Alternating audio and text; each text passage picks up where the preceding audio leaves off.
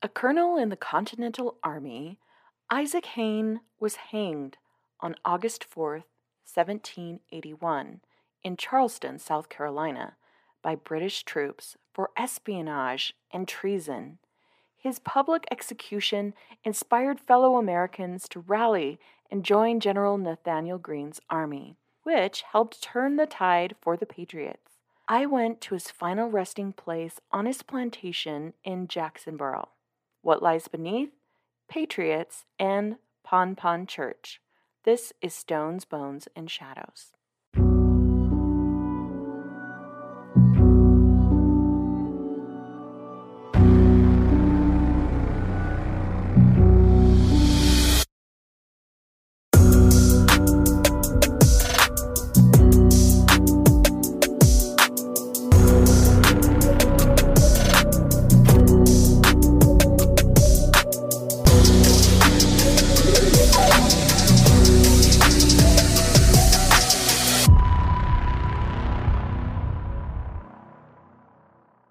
Hi, friends and Taphophiles. I'm your host, Lachelle. I've got some great stories for you today, and I have a great co-host as well, my husband, Brad. Hey, Brad. Hey, how's it going? Well, it's going pretty good, except for that we had a really long travel day today, so we're kind of tired. Yeah. We're actually in a hotel. That's the joys of a weekly podcast, as your wife says, hey, Brad, I know it's late and you probably want to go to sleep, but we're going to record a podcast right now. Yippee-yi-yay. We're going to talk a little bit about when we were in the South and we went to Isaac Haynes' plantation and Pon Pon Church. You remember that, right? I do. Remember it well. I knew you would. It was just amazing to think of all the history that happened as we toured Charleston and the area surrounding it. And one of the places that you really wanted to see was the Haynes family cemetery. And I never really heard the story before going there. And we read quite a bit about it. And this guy was quite the rebel and patriot. That's right. Isaac Hayne was a rice planter from Colton County. And at the beginning of the war, Isaac Hayne joined the rebellion and was commissioned a captain of artillery. And at the same time, he was a state senator for South Carolina. In 1780, on the invasion of the state by the British, he served in a cavalry regiment during the final siege of Charleston. Hayne was among thousands of soldiers trapped in Charleston during the second siege by the British in 1780. The Continental Army surrendered Charleston to the British, and the captured soldiers were allowed to return home, but as prisoners under parole. After a couple of months on parole, Isaac Hayne had gone home and spent some quality time with his family. The family became ill, and he went to Charleston to try to find some medicine. At this time, he was told he must declare himself a British subject by signing an oath of allegiance. If he wouldn't do this, he'd be punished with close confinement.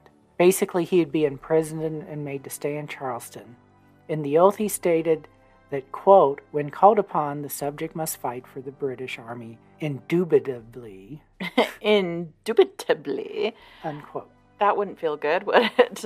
No. Well, Hayne really struggled with this decision of becoming a British subject again. He was a loyal patriot, but he knew if he signed this oath that it could make it so that he could return to his family, but he did not want to ever take up arms in support of the British.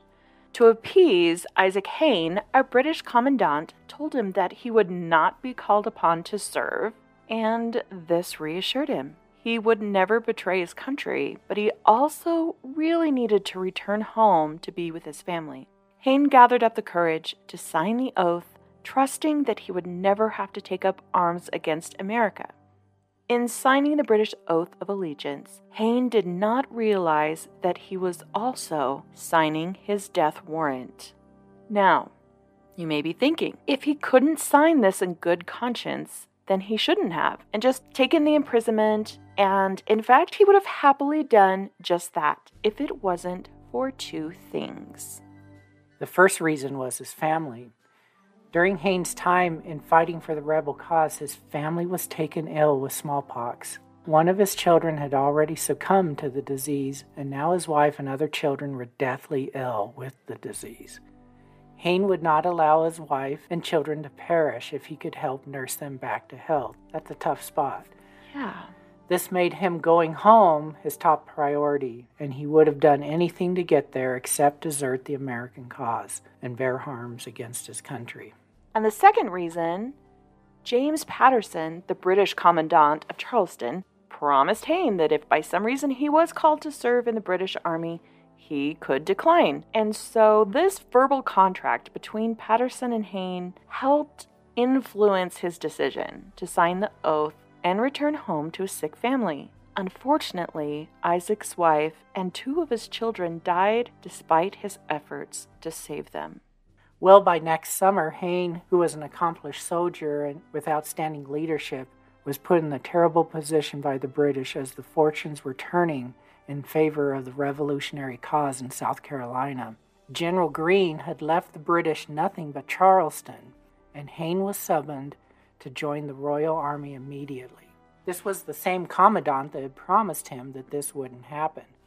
He felt cheated by the British by the fact that they hadn't kept their word, and Isaac Hayne felt that it was a violation of his verbal agreement that had been made, and so he felt released from all obligations to the British. Yeah. And as we all know, verbal agreements never pan out.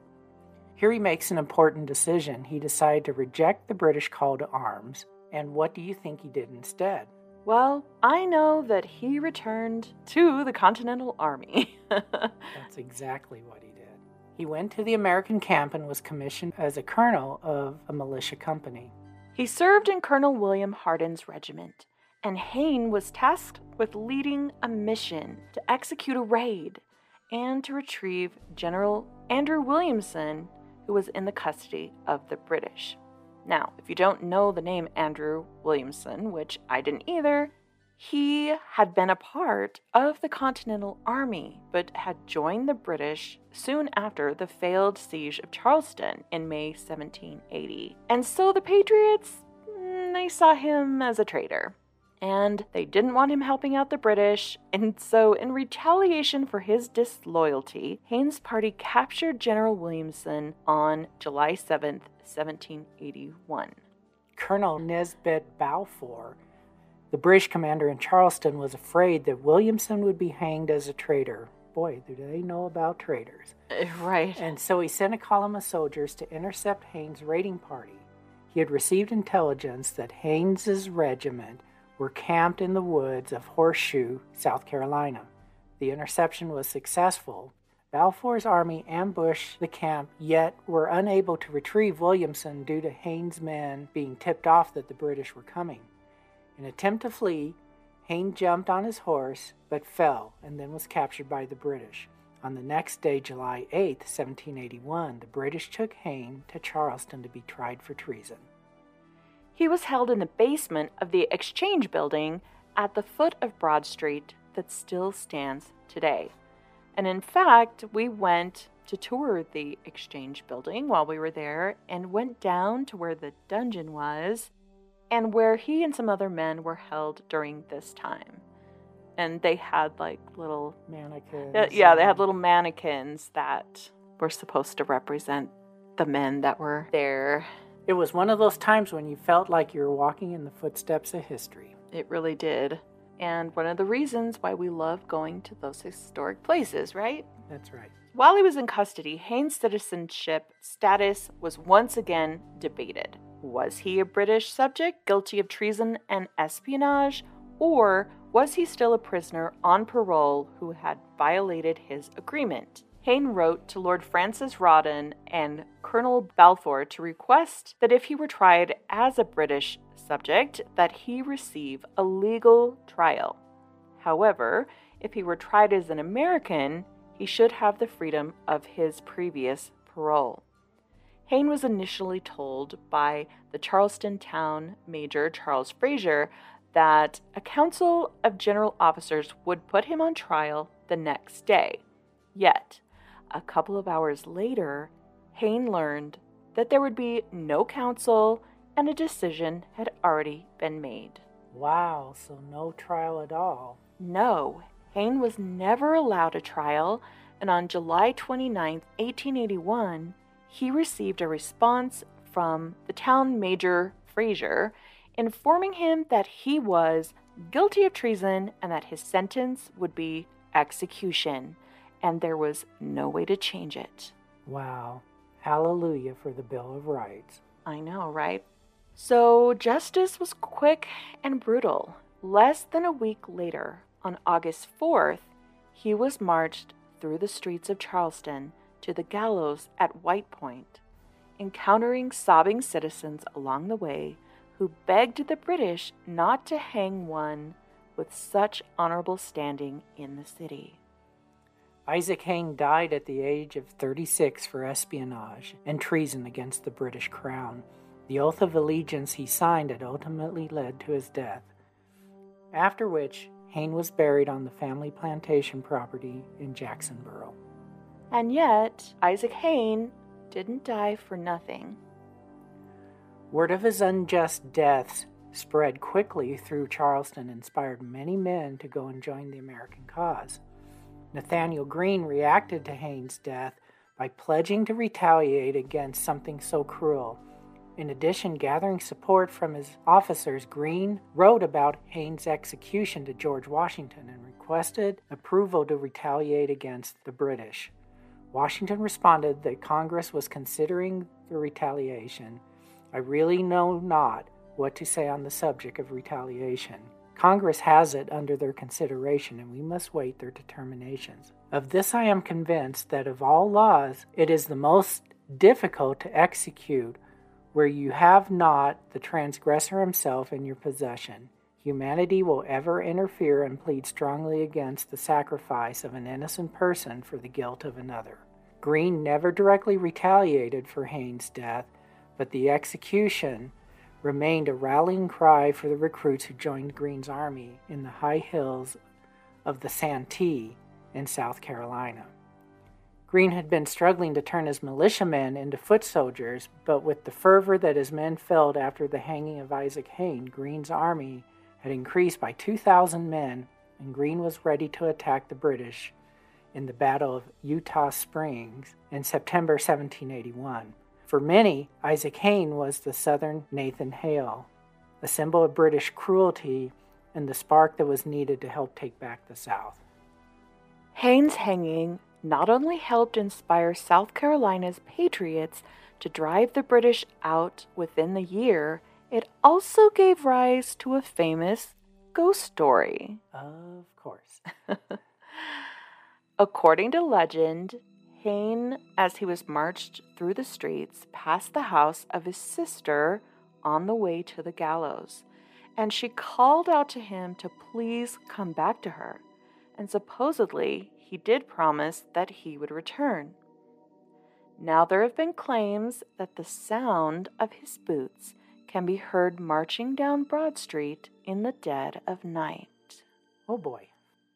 So while we were at Isaac Hayne's historic burial site, their plantation was called Hayne Hall, and so it's the Hayne Hall Cemetery. Isaac Hayne was buried in the garden of his plantation. Ownership of the plantation changed hands over the years, but the Hayne family retained access to the cemetery. And the state of South Carolina recognized Hayne's sacrifice by erecting a monument at the site in 1929. In 1963, the state acquired the cemetery to be preserved by the South Carolina State Park Service as a historic site. The Isaac Hayne burial site is near Jacksonboro, approximately 36 miles west of Charleston and 15 miles southeast of Walterboro, off of South Carolina Route 64.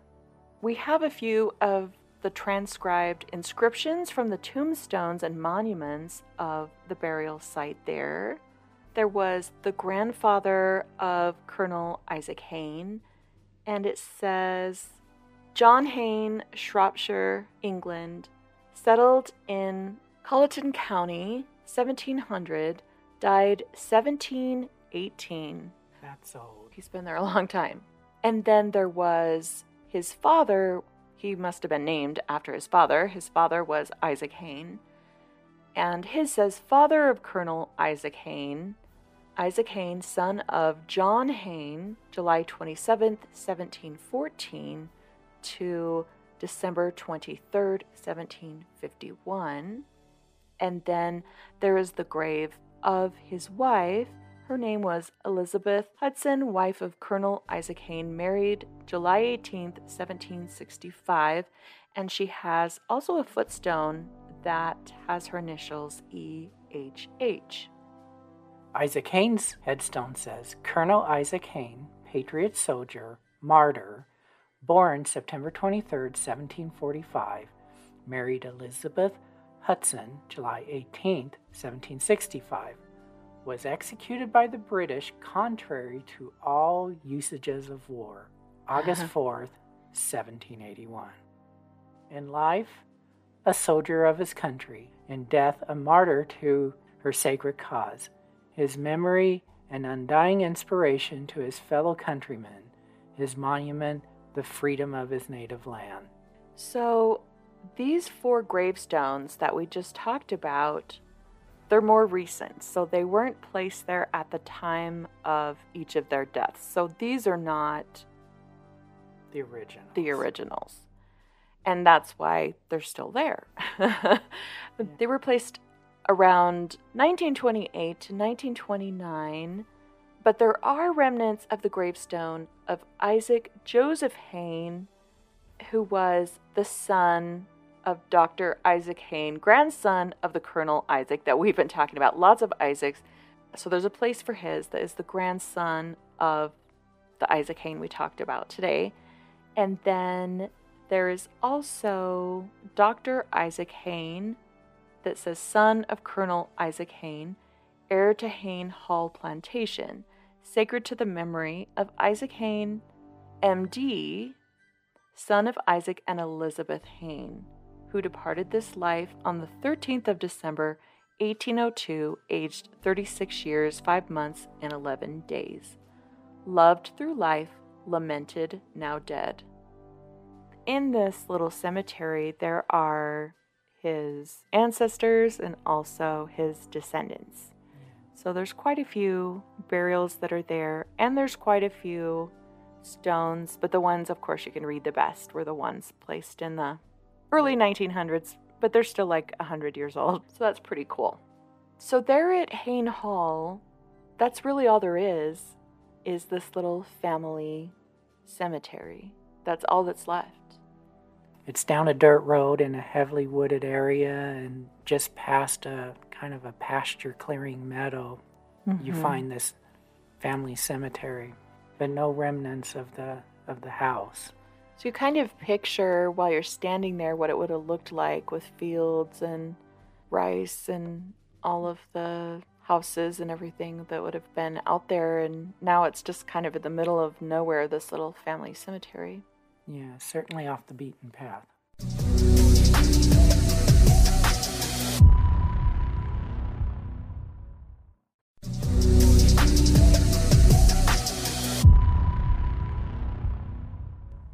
So from there, we went to a really interesting site that was the ruins of a church. And of course, there's a churchyard with graves, because, you know, why else would we go there, right? That's it. Standing sentinel in the isolated woods of Colleton County, Pon Chapel of Ease was once the center of a bustling thoroughfare. Located on what was once a busy stagecoach road, the ruins of this beautiful chapel are all that remain in the area. Again, just the middle of nowhere, and there's church ruins with a cemetery. During the early days of American history, Parker's Ferry Road connected Charleston and Savannah, and it's said that President George Washington even used this road during his 1791 spring tour. And rumor has it that he even stopped to worship at Pon Chapel. Wow. In 1706, St. Bartholomew's Parish was established and was originally presided over by Nathaniel Osborne, an Anglican clergyman. Osborne traveled around St. Bartholomew's Parish in order to preach and minister to the religious needs of the families that lived in the area. Osborne arrived at St. Bartholomew's Parish in 1713 after families in the area requested a missionary. He continued to ride the circuit of St. Bartholomew's Parish, officiating in 5 locations until the Yamasee War of 1715, when the Yamasee Indians devastated the parish and he narrowly escaped to Charleston. The 1725 Act of General Assembly provided for a chapel of ease here to be used as a parish church until one could be built. Now, I had never heard of a chapel of ease, had you? No, it's an interesting title. Right, but this little church apparently was one, and I found out that chapels of ease were created so that worshipers in more remote areas would have a place to worship, because getting to a more central parish church would have been difficult due to the long distances that they would have had to travel. Okay, so it was like a little branch off the main parish church out in the sticks. Exactly, that's what I understand. Parish churches in those days had functions outside of Sunday worship, such as maintaining population statistics, elections, and other political functions. Pompon is unique among chapels of ease in that they also performed many of the functions of a parish church. Originally, there had been plans for a centralized parish church for St. Bartholomew's Parish. However, due to the after effects of the Yamasee War in 1715, the General Assembly decided against a central parish church. The General Assembly approved the construction of the Chapel of Ease in 1725, and it was the first Anglican church in the state. Shortly after the decision to build the church in the Jacksonboro area, a wooden structure was built and was used for a time. The church was built on a 2-acre plot of land that had been donated by the planter Thomas Ford. There wasn't a permanent rector at Pompon Chapel until late 1732, when the Reverend Mr. Guy was appointed to the parish. That's kind of like Mr. Sir or... Yeah, Mr. Man. Mr. Guy. Mr. Guy. And so I'm going to start calling you, hey, Mr. Guy. Brother Guy. On his arrival, he documented that within 8 miles of the church, there were 44 families and 79 plantations. Wow. That's a lot. The founder of Methodism, John preached from the pulpit in the church twice on April 24th, 1737. The fact that an important religious person in the colonial period preached at Pompon increased the historical value in the area. Yeah, that's kind of a big deal that, John Wesley preached there. And John Wesley wasn't in America all that long, just a couple of years or something, and mostly in Savannah. Yeah, we learned more about him in Savannah, didn't we? We did. So then a brick chapel was built in 1754 to replace the earlier wooden structure, but this chapel burned in 1801 due to a forest fire and became known by locals as Burnt Church. Makes sense? Good title. And I think some of that was because it was such a long time in that burnt state before they rebuilt, and so it was like, past the Burnt Church. Then the structure was rebuilt again in the early 1820s, and the chapel was used lovingly until 1832, when, according to the National Register of Historic Places application, it says that it was either burned again or somehow fell into disuse and disrepair. Part of this was probably due to the fact that nearby Jacksonboro was replaced by Walterboro as the county seat. And so as people began to migrate away from the area, Pompon became less central and a less important location for the congregants. And in 1826, there were reports that pew rentals were non-existent. Oh. Did you know that you had to rent a pew? I didn't. I didn't know about this stuff. Wow. Pew rentals were practically non-existent. not good. And there was no need to rebuild, but then the Hurricane Gracie came through the area in 1959, causing further destruction to the structure. In 1971, Colleton County Historical and Preservation Society worked with the Episcopal Diocese of South Carolina to restore the ruins of the Pompon Chapel after Hurricane Gracie in 1959. And in 1970, the chapel and 4 acres of land were deeded to the Colleton County Historical and Preservation Society. Pompon Chapel of Ease was added to the National Register of Historic Places in January of 1972. The Colleton County Historical and Preservation Society maintained the chapel and the grounds since acquiring Pompon in 1970, including obtaining a grant to repair the front facade of the chapel in 1975. So the facade of Pompon Chapel has a central rounded arched entrance flanked by rounded arched windows on either side. It was all constructed in a brickwork pattern of one stretcher alternating with 2 headers. The 2 round windows in the facade's upper level utilized the same brickwork pattern. The walls were constructed in what was called Flemish bond. There's not much left of Pompon Chapel of Ease except for that front facade and part of the original back wall, and of course the churchyard and cemetery. And while it is still in ruins, what remains allows visitors to imagine what it must have been like in its glory days. And even when the church was in ruins, locals continued to use the churchyard for burials. There are 2 congressmen and several other local leaders buried there in the churchyard. These ruins stand as a reminder of the early establishment of an Anglican church in the area. Pompon Chapel ruins can be found on Highway 64, the Jacksonboro Road, just outside of Jacksonboro, at Burnt Church Crossroads. Still called that. Those are good names. Look for the sign between Jacksonboro and Walterboro. And so, as we got there, we noticed that there were even more bricks that had kind of fallen off the facade. And I guess that's a newer, more recent thing that has happened.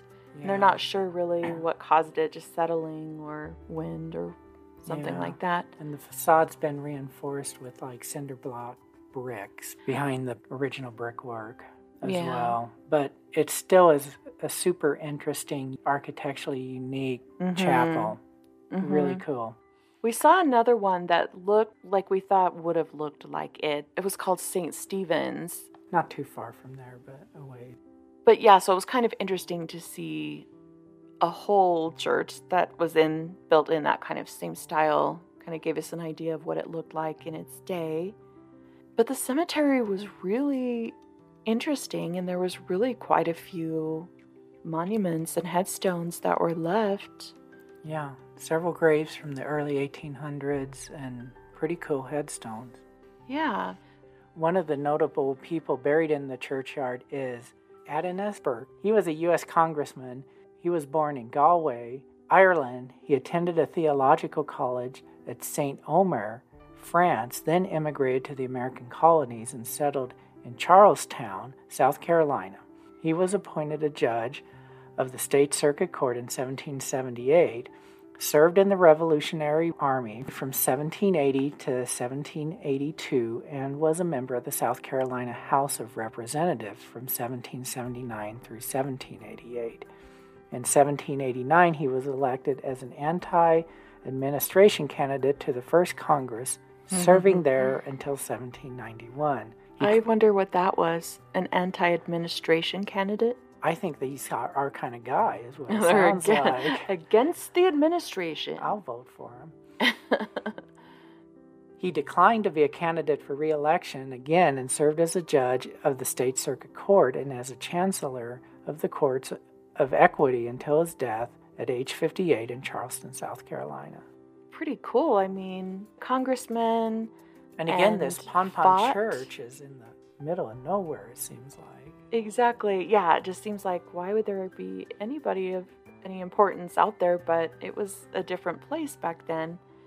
and he also fought in the Revolutionary War. There was another U.S. congressman buried here, and his name was O'Brien Smith, and he was elected to represent South Carolina's 4th District in the United States House of Representatives, serving from 1805 to 1807. He was a member of South Carolina State Legislature in 1796 and member of South Carolina State Senate in 1803. Another notable grave is that of Archibald Campbell.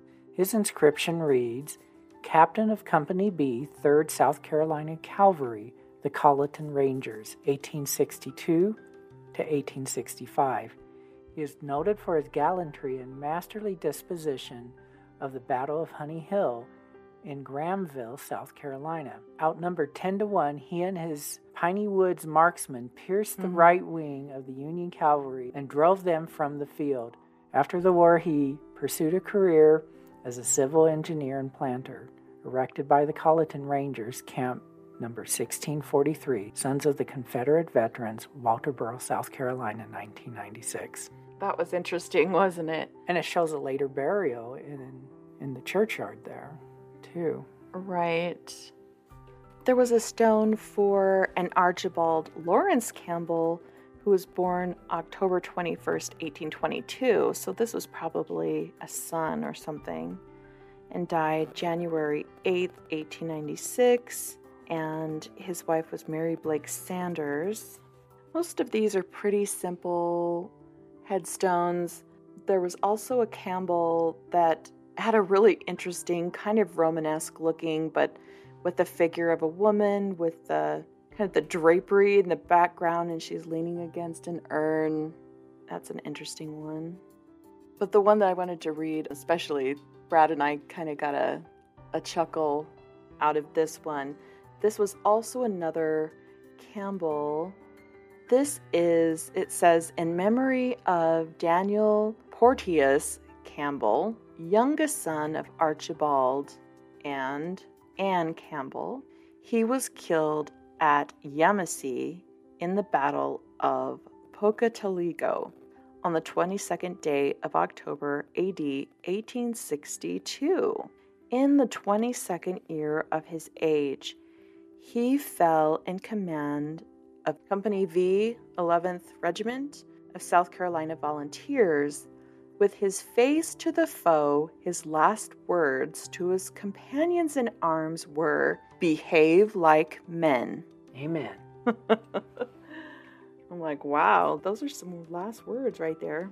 We just don't do it like that anymore. Then on the side, it says, he fell on the field of victory, a soldier of his country. We trust he shall rise triumphant, a soldier of the cross. And this one is it's in a pyramid shape, but it's like a tall pyramid shape, 3-sided, kind of a tall obelisk. Like an obelisk, right. We thought that was really an interesting one.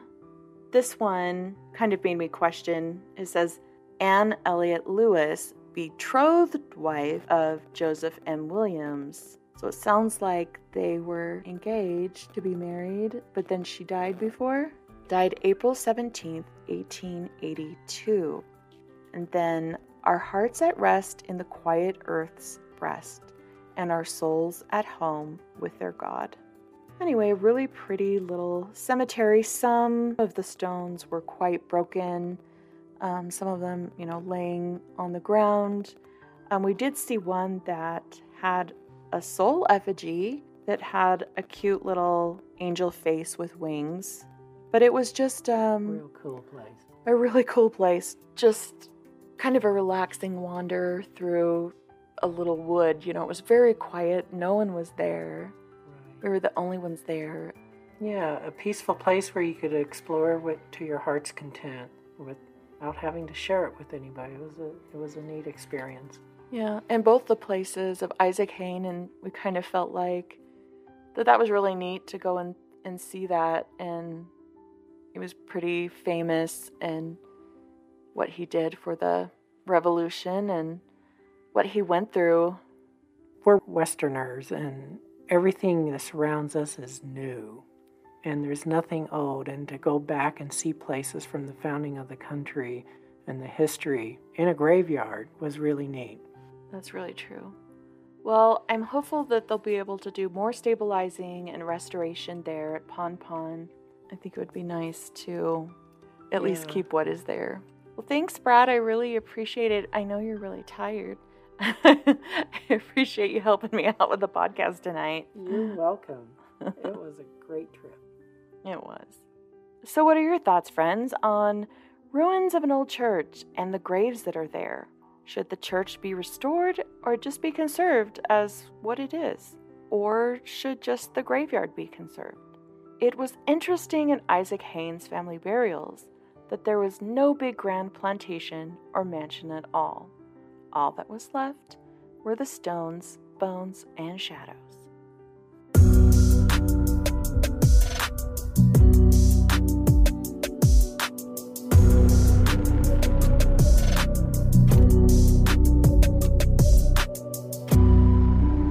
You can see photos and more information about the cemeteries we explore and find our sources at stonesbonesandsshadowspodcast.com. Also, don't forget to check us out on social media, including Facebook, Instagram, Twitter, and even TikTok, where you can interact with us. As always, we love to hear from our listeners.